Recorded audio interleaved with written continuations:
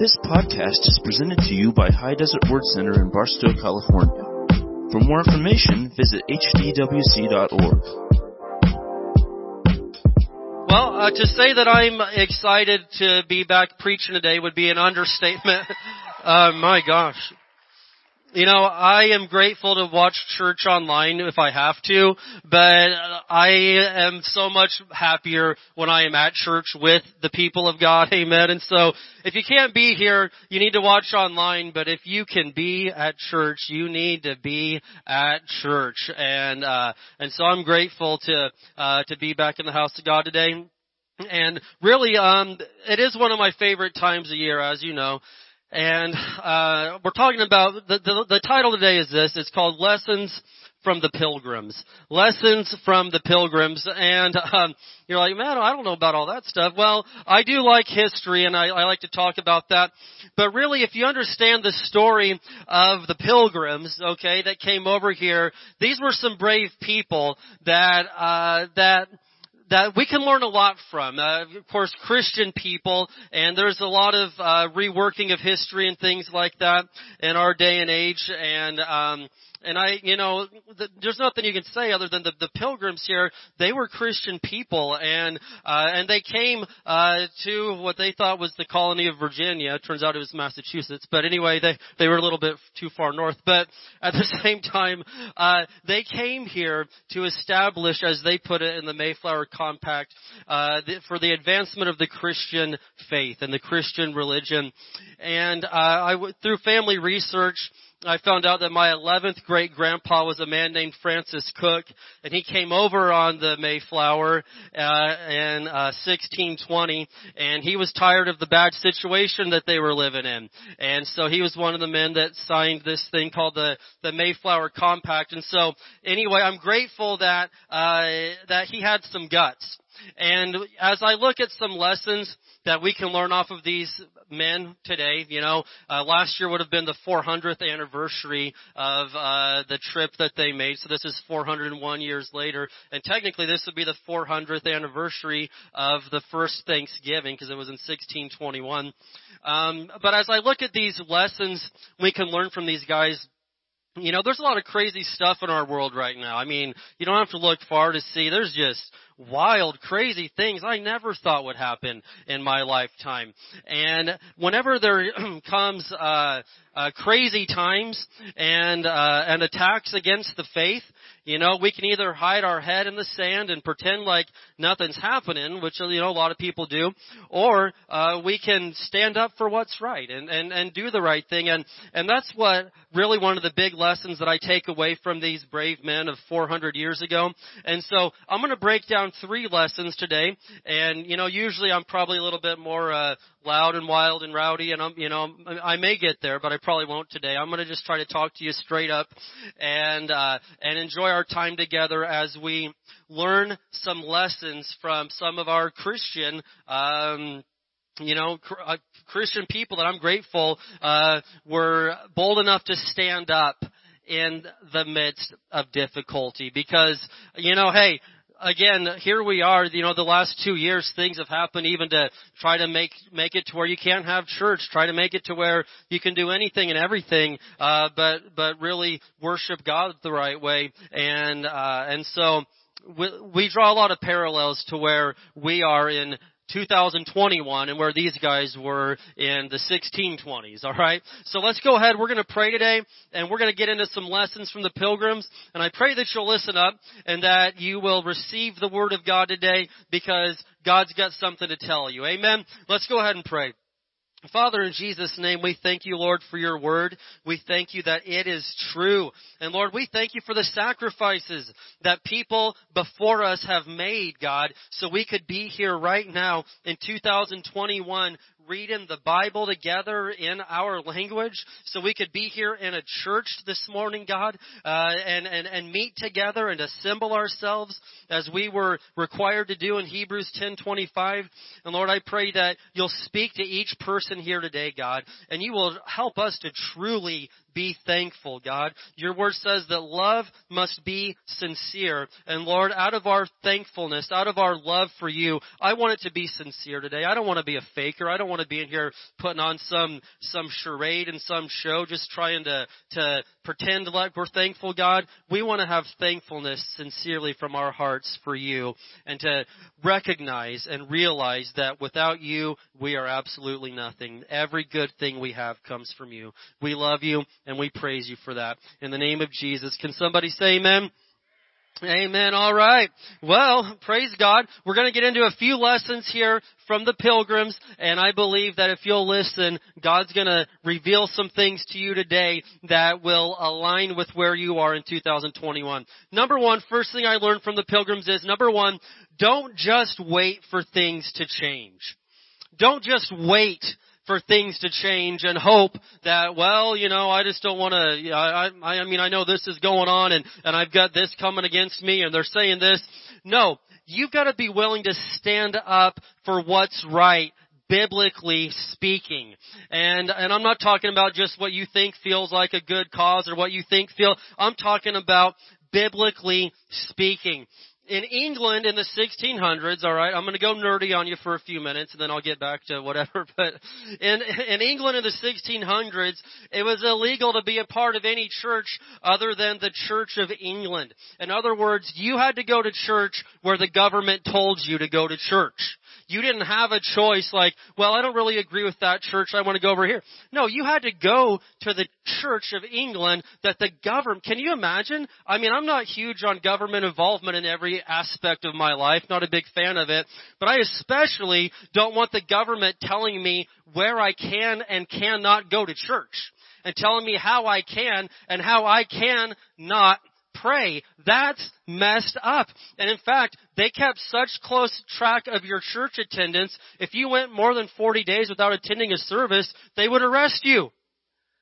They kept tabs on you, and it was just not a good situation. So the Church of England was a break off from Catholicism, and a lot of the citizens didn't agree with a lot of the teachings that the government told them they had to believe. I don't want anybody telling me how I have to believe Jesus, and I especially don't want the government telling me how I can and cannot believe and read the Bible. Amen? I want freedom of religion. I want freedom to be able to read God's Word, and if it says, hey, if it says, love your neighbor as yourself, I'm going to choose to do that. If it says, I wish above all things that you would prosper and be in health, I'm going to believe that. If the Bible says that Jesus came to take my sickness and remove my disease, I don't need the governor telling me, well, it doesn't really mean that. I'm an adult. I'm a free man, and I can read the Bible and choose to figure that out on my own. And I don't need anybody telling me otherwise. And so it was a bad situation. So a group of them called separatists decided to move to Holland in 1608, to the Netherlands. And this was some of my ancestors. And they were free to worship there, but they were also extremely poor and had a very hard go at it. And so a few years later, they decide, you know what, let's just really go to where we can worship. So they head back over to England, and they left in 1620 they left September 6, 1620 on this boat called the Mayflower, and headed for what they thought was Virginia and what would someday be the United States. And on November 11th, 1620, they arrived in Cape Cod, Massachusetts, and were there at Plymouth Rock. And I'm telling you, it took a lot of courage to make that move. They could have been like so many other people and said, you know what, let's just not draw any attention to ourselves. Let's just, things are bad. They've always been bad. They're never going to get any better. Let's just shut our mouths and just put up with it forever. And I'm telling you right now, don't just sit there and put up with from stuff from the devil. Sorry, I'm not supposed to say that preaching. I'm rusty. It's been a few weeks. Don't just sit there and put up with stuff from the devil when he's throwing it at you, or from anybody else. You can stand up for the right thing. But when nobody stands up, when the persecution's coming, things never ever change. And so it took them 66 days on a boat going across the Atlantic Ocean. This was not an easy move. This wasn't, well, let's go rent a U-Haul and, move a couple hundred miles.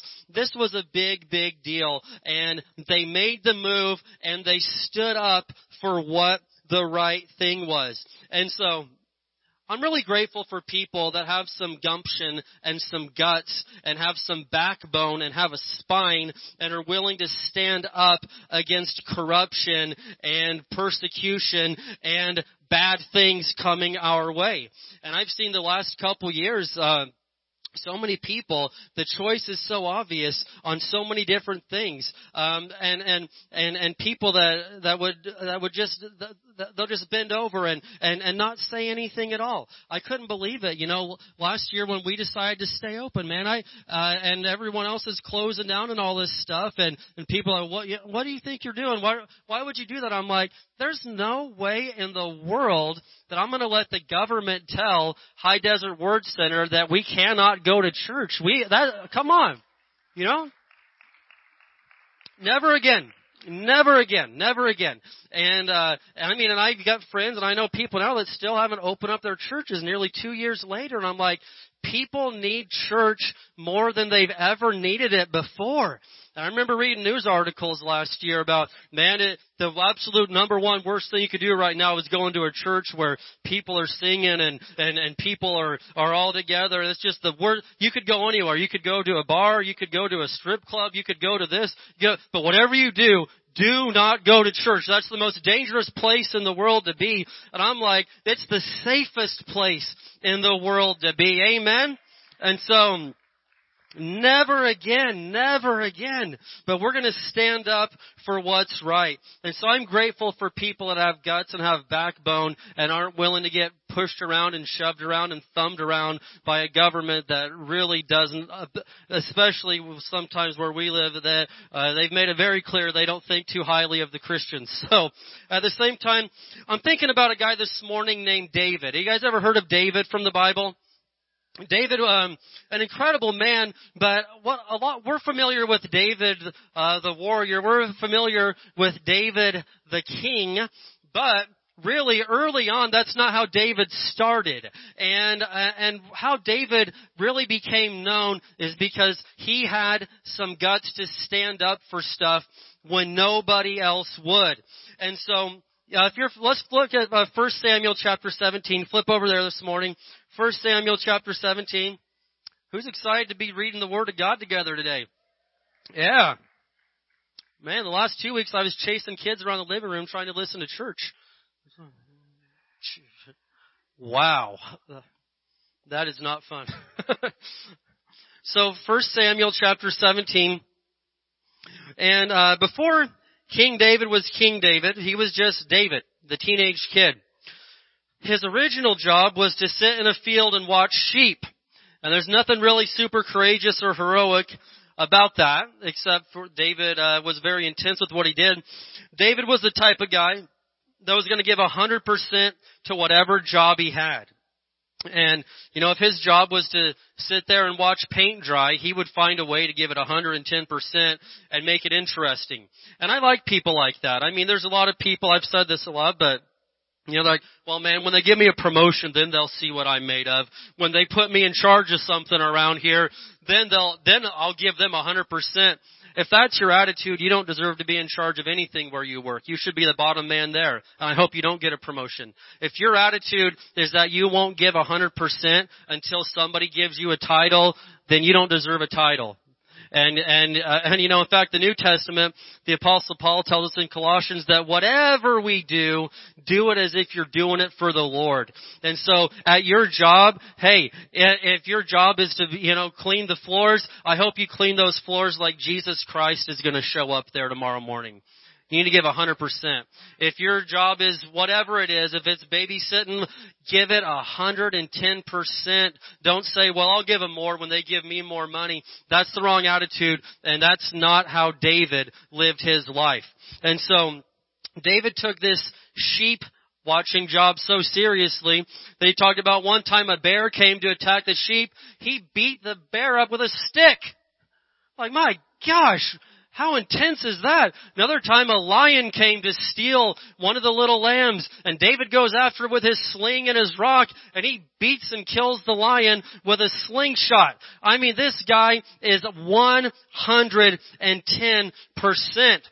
But because David dealt with problems when they arose, he was ready for the big fight when that day came. And so many people are like, yeah, I'll just deal with stuff when it gets really bad. I'll rise to the occasion. You will not rise to the occasion. You will fall to the level of your preparation. And so many people, amen? Well, when things get real bad, I know that we'll just no, if you can't handle things small, you will not be, don't fool yourself. Don't think, well, we'll just, when a big problem arises. No.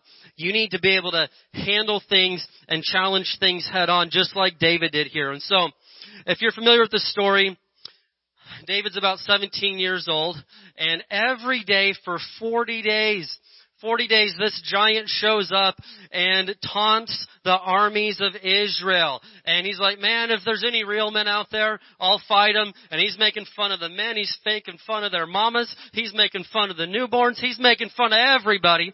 But he even makes fun of the God of Israel. And all these trained warriors, all these soldiers, they're cowering and hiding and not doing anything at all about it. And so 1 Samuel 17, we see when David finally shows up to visit his brothers, and when David hears what's going on, he gets ticked off. So 1 Samuel 17, verse 26, David shows up and he hears all this.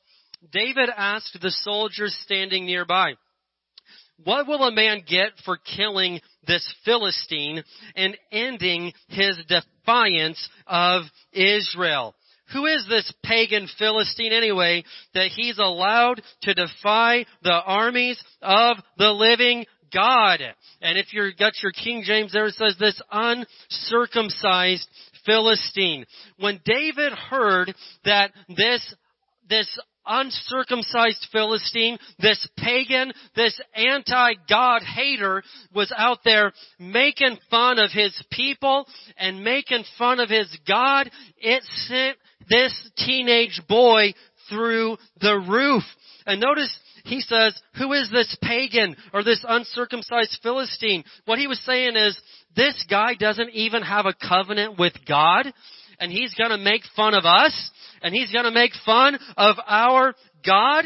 Listen, some of us have been been out of shape over different issues and situations in our life, but you're forgetting that if you're a Christian, you have a covenant with God. Now, some of you don't understand covenants, so I tell you that, and it just flies over your head, and you're like, well, that sounds nice. I don't know what that is.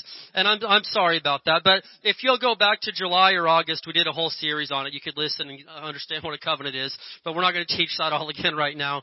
But if you have a covenant with God, you have an agreement, you have rights, you have privileges, and you have guarantees from Scripture that God will do things for you, God will back you up, God will keep His word for you, and the enemy has no such promises.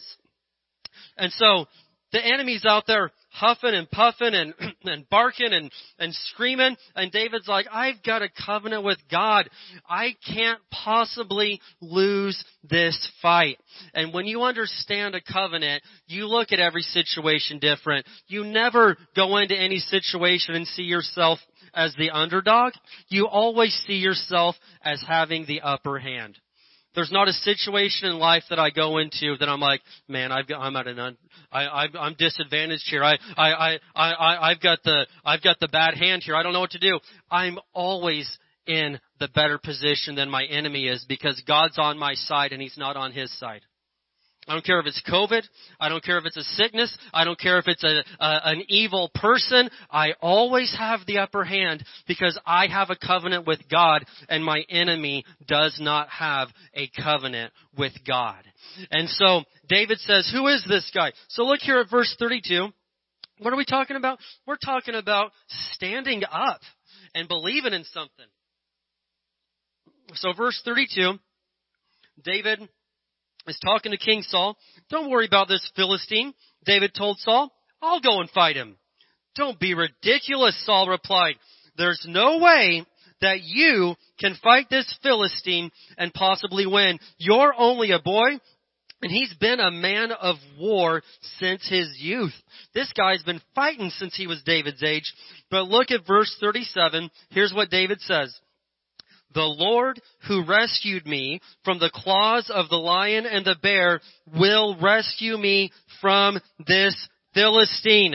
Saul finally consented. All right, go ahead, he said, and may the Lord be with you.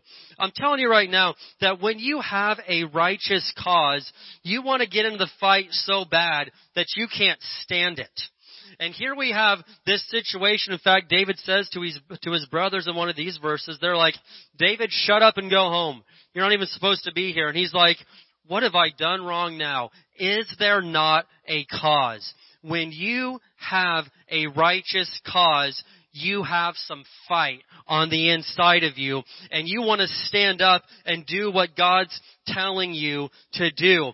David wasn't just wanting to fight Goliath because he wanted to see if he could kill a giant. David believed in his cause. Do you believe in your cause?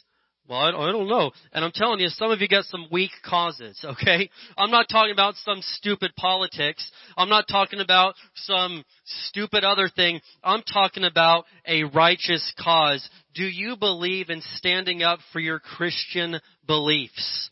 Do you believe in standing up for the Word of God? Do you believe in standing up for your family and what's right according to Scripture?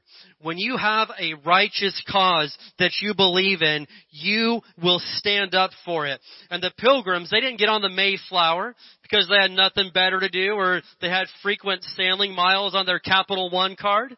They got on there because they believed in their cause. And so I want you to look here at verse 51 of 1 Samuel 17. I'm talking about standing up for God, standing up for your Christian beliefs.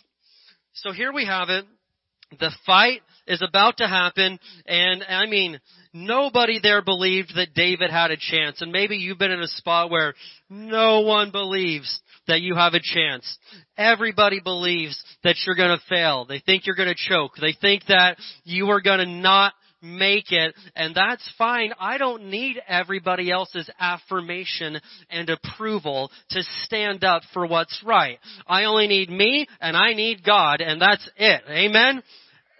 And sometimes that's all you're going to get. And well, I'll do it if I get 10 people to back me.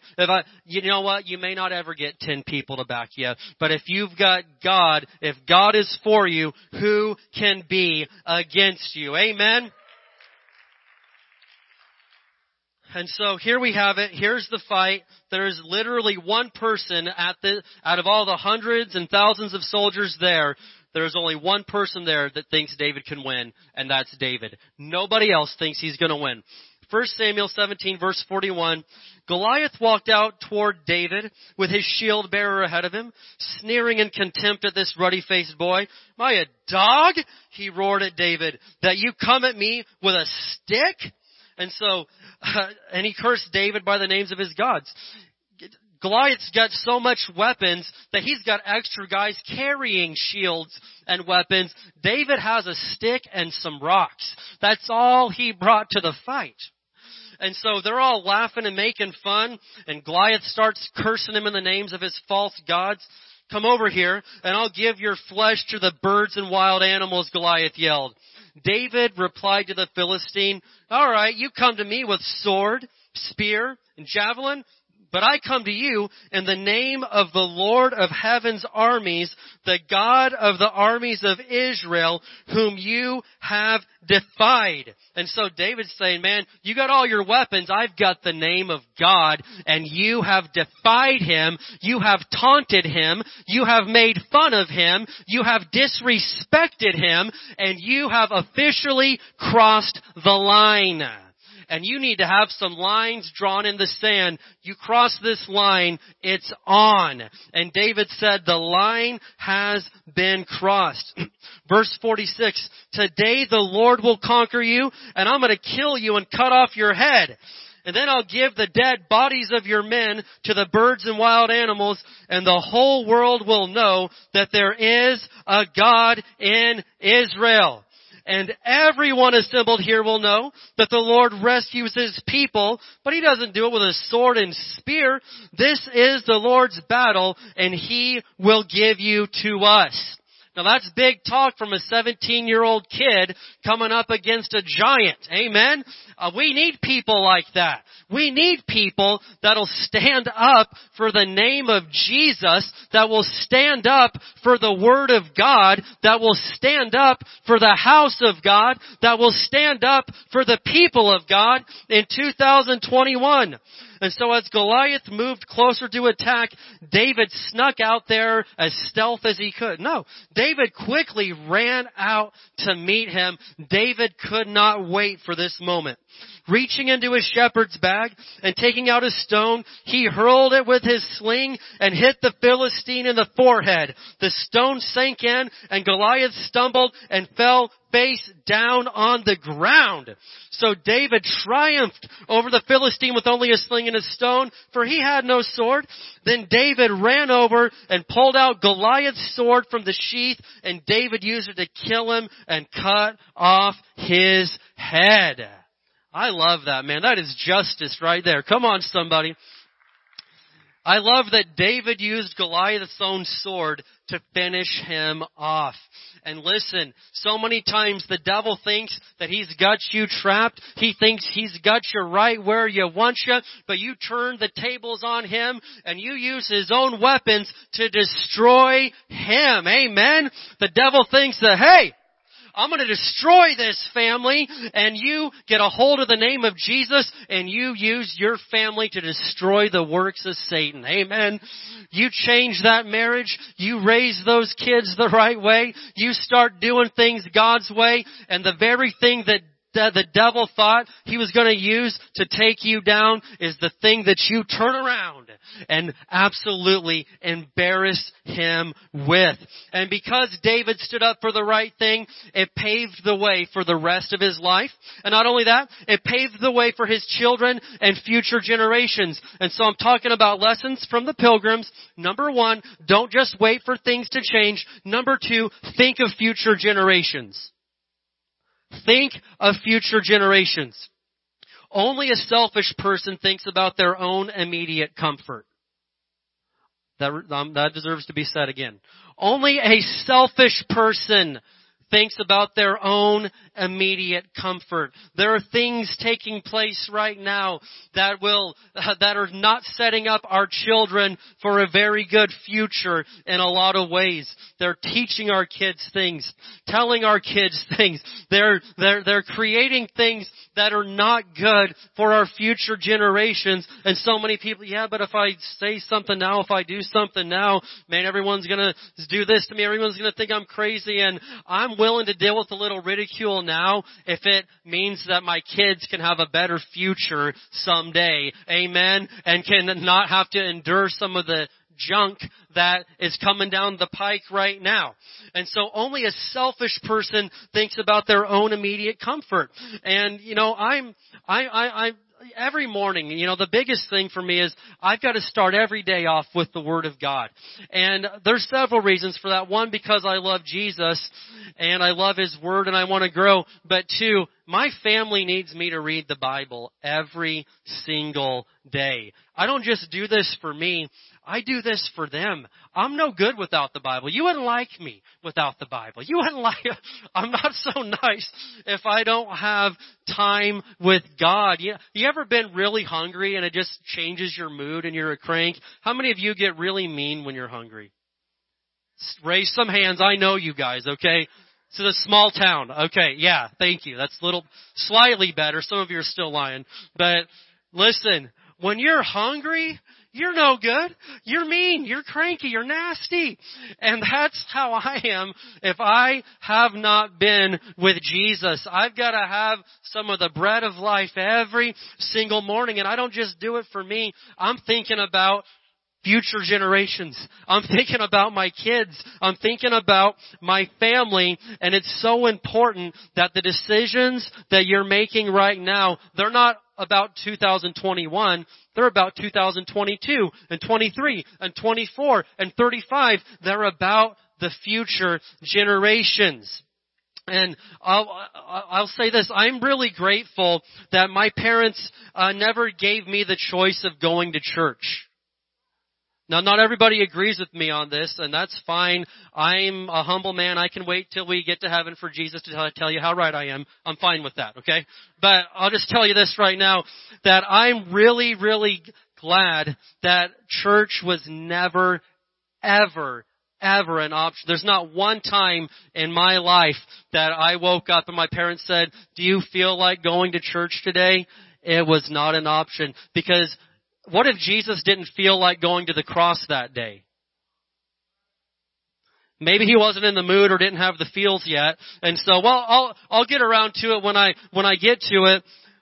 That's not what Christianity is not about, doing what you feel like doing. Christianity is about doing what the Word of God says and sacrificing, especially when you don't feel like it. And so this is just, it is so imperative and so important right now that as parents that we train our kids in the ways of God, and we teach them the importance of going to God's house, reading God's Word, being around God's people, singing God's praises, praying to Him. It is so important that we teach them right now that Christianity isn't when you feel like it. It's an everyday commitment, whether you feel like it or not, because there's some days that you don't feel like it, but you still live for Jesus anyway. And so from the time I was a day old till 18 years old and I moved out, I went to church I went 3 times. Would have been a low week. We had about 5 services a week at one point, and I went to 5 services a week. One time we had church every day for 63 straight days. And it was awesome. I loved it. It was incredible. I don't regret it. And I've had people ask me, man, how did you feel? Was that forced down your throat? I didn't take any of it as being forced down my throat. I took it as, my gosh, my parents love me enough to teach me the ways of God, that as an adult, when Satan's tried to hit my marriage, I knew how to fight. When Satan's tried to hit my health, I knew how to fight. When Satan tried to take my money, I knew how to fight. And when Satan tries to attack my church family, I know how to get in the trenches and fight on my knees for you guys because of that. And so I'm telling you, I don't regret it one little bit. Don't teach your children to only serve God when they feel like it or it's convenient. I've seen how that turns out, and it is not pretty. And so let me show you Psalm 78. Psalm 78. Are you still with me today? Still with me? You thinking about that food? All right. I've got an advantage today. I still don't have much of a sense of smell. I can't smell if there's any food going on right now, so I could preach for another hour and be fine. I am fine. Hey, it's good. Could go for days. Let's do it. Come on. 63 days. Who wants to pull a good old-fashioned 63-dayer?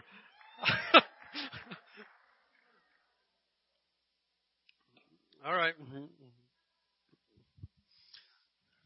Psalm 78, and here we have some instructions for us regarding training our children in the ways of God. Psalm 78, and I love this. It says, "We will not hide these truths from our children. We will tell the next generation about the glorious deeds of the Lord, about His power and His mighty wonders." You need to not hide the truths of God's Word from your children. You have a responsibility to tell your kids and grandkids about the glorious things that God has done for you. Have you told your kids about the times that God rescued you? Have you? Do you tell your grandkids and your kids and your nieces and nephews, and do you tell the next generation about the things that God did for you? Did you tell them your testimony? Have you told them what God has brought you through?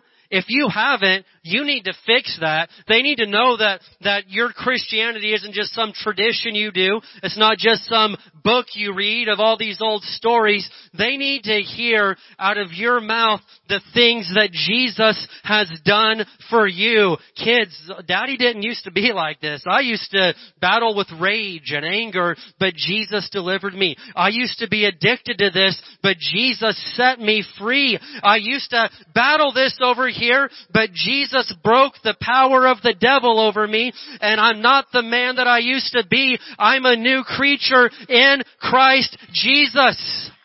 Your kids need to know that. You need to tell them. You've got a responsibility to tell them about the glorious deeds of the Lord, about His power and His mighty wonders. Verse 5, for He issued His laws to Jacob. That's His word. He gave His instructions to Israel. He commanded our ancestors to teach them to their children. Why? So the next generation might know them, even the children not yet born, and they in turn will teach their own children. We are commanded from Scripture to teach our kids the ways of God, even our unborn children. Well, my kid's only 3 days old. You think I ought to get going on that? You're 3 days late already. You need to be, listen, you need to be teaching those kids from the time they're in the womb. They need to be hearing the Scriptures and the Word of God. It is never too early to start teaching the Word of God. And so the Pilgrims didn't just have their own immediate desire to worship Jesus in mind when they decided to take action. They were thinking of future generations. Now earlier, I mentioned this thing called the Mayflower Compact. It's considered to be the first governing document in America. And so all the men that arrived here signed it on November 11th, 1620. And one of the first lines of this first official governing document of the United States says that they came here for the glory of God and advancements of the Christian faith. America was founded to be a Christian nation. It was founded for the advancement of the Christian faith. And my 11th great-grandpa signed that document, and I'm glad he did because, praise God, 400 years later, here we are preaching in a church the name of Jesus Christ, and our kids are hearing it, and our grandkids are hearing it, and the internet's hearing it, and everywhere is hearing the name of Jesus Christ because people back then cared about, well, we may die for this whole experiment, but we're going to pass something on to our kids and grandkids. And I'm glad that there were people back then that had guts to stand up for what's right. And the third thing I'm going to say today is this. Lessons from the Pilgrims. Number 1, be thankful. Be thankful. The first Thanksgiving, as we know it, was celebrated in 1621. After the Pilgrims harvested their first crops there in their new homes, there was about 50 Pilgrims left. The other half died, unfortunately, that year. They didn't make it. And about 90 Wampanoag Indians. They celebrated and gave thanks for 3 whole days. 3 days of feasting and thanksgiving. They ate and ate and ate. Turkey and whatever else. Then they watched the Dallas Cowboys lose the first ever Thanksgiving Day game. It was incredible.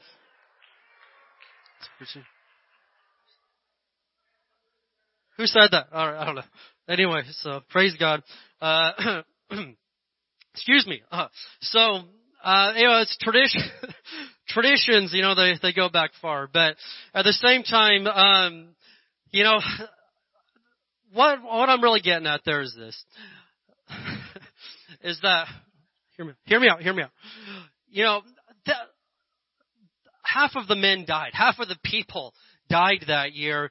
And really on paper and on looking at things from the outside, like, there wasn't a whole lot to be thankful about. They lost half of their people. They lost half of the majority of their stuff. It looked really like these guys are colossal failures. They're losers. They tried. It was a swing and a miss. And this is just but what did they do? They took time through it all and said, you know what? We've made it this far. And they took that time, honestly, to give thanks to God that they were still there, that they had made it this far. And I look at so many people that just do nothing but complain,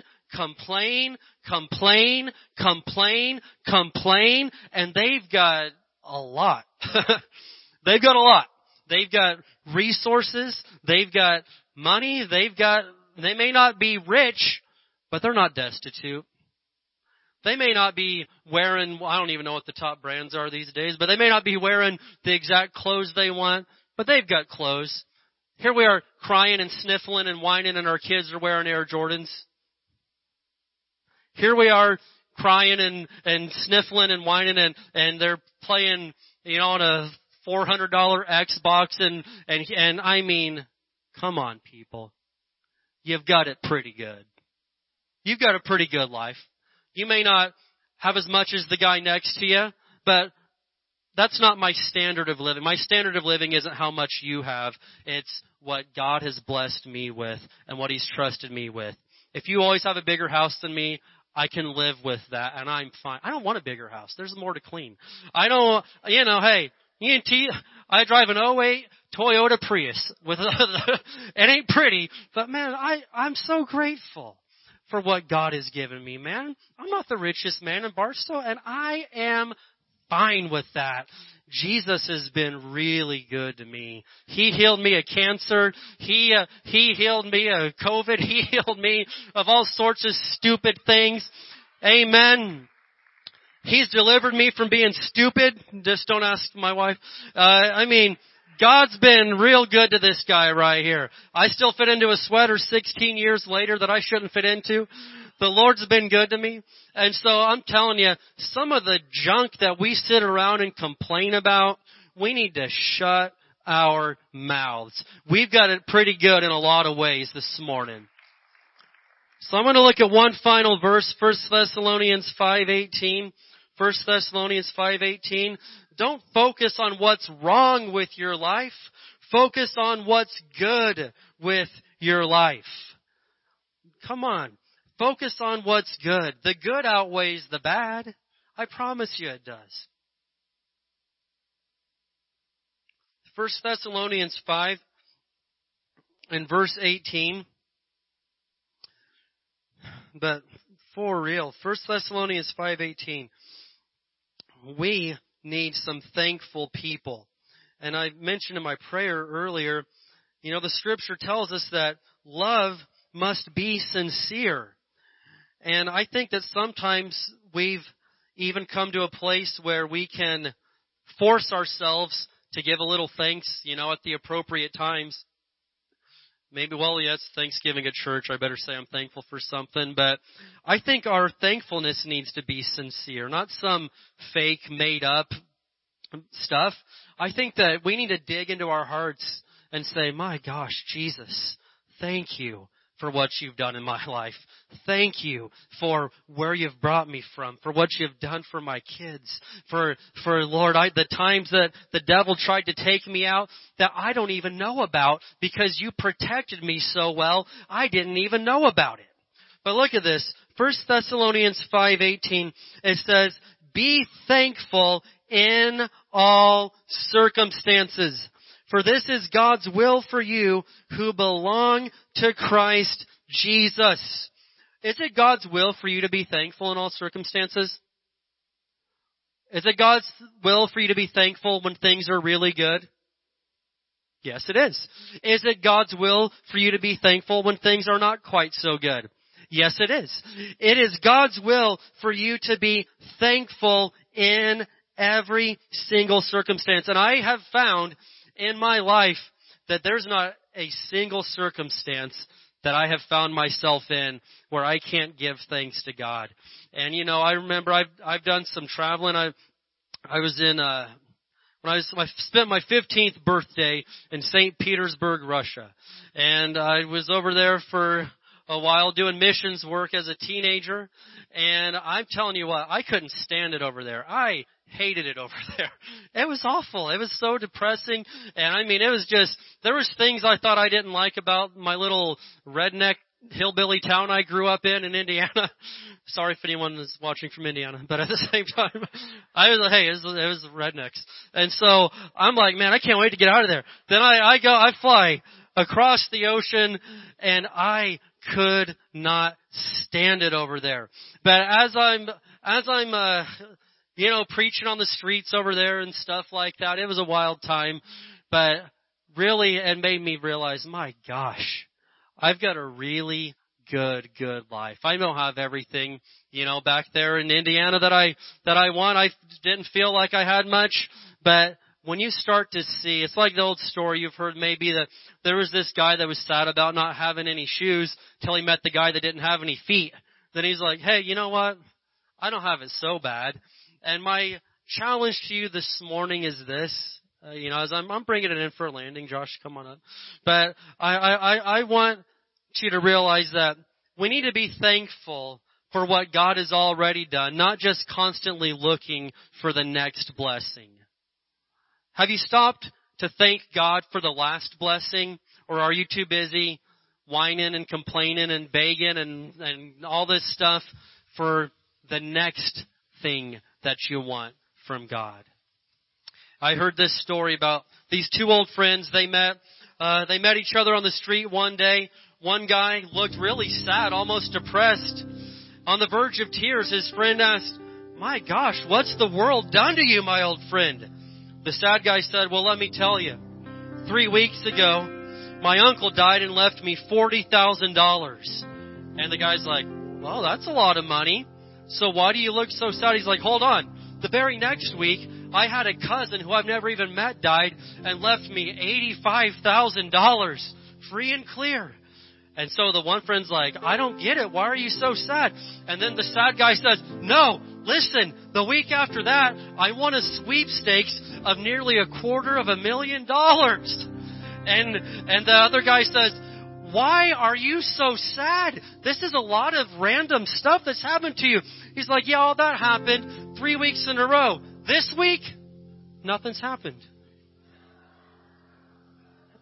And so many of us, you've had good thing happen, good thing happen, good thing happen, and here you are just like, man, where's the next one? It's not fair. Why did it happen this week? Why didn't that?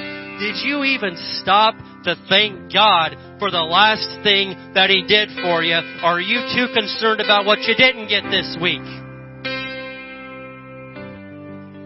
It is so important that we give true thanks to God for what He's done. I'm thankful to be at church this morning, people.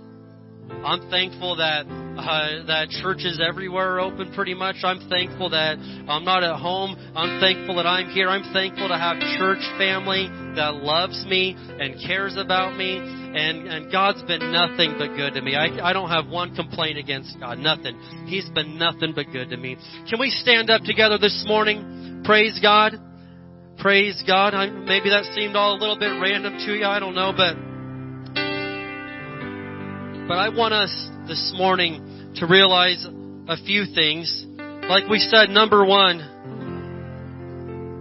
the time is always right to do what is right. We've got to stand up for our Christian beliefs. We've got to stand up for the Bible, for the name of Jesus, for our children, because it's not just about right now, it's about the next generation. And also, we need to truly give thanks to God today, because whether you know it or not, He's been very, very good to you. And so what we're going to do this morning, I'm going to have my prayer team come on up.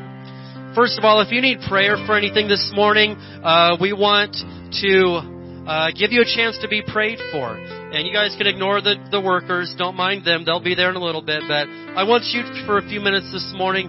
If you need prayer, we want to pray for you.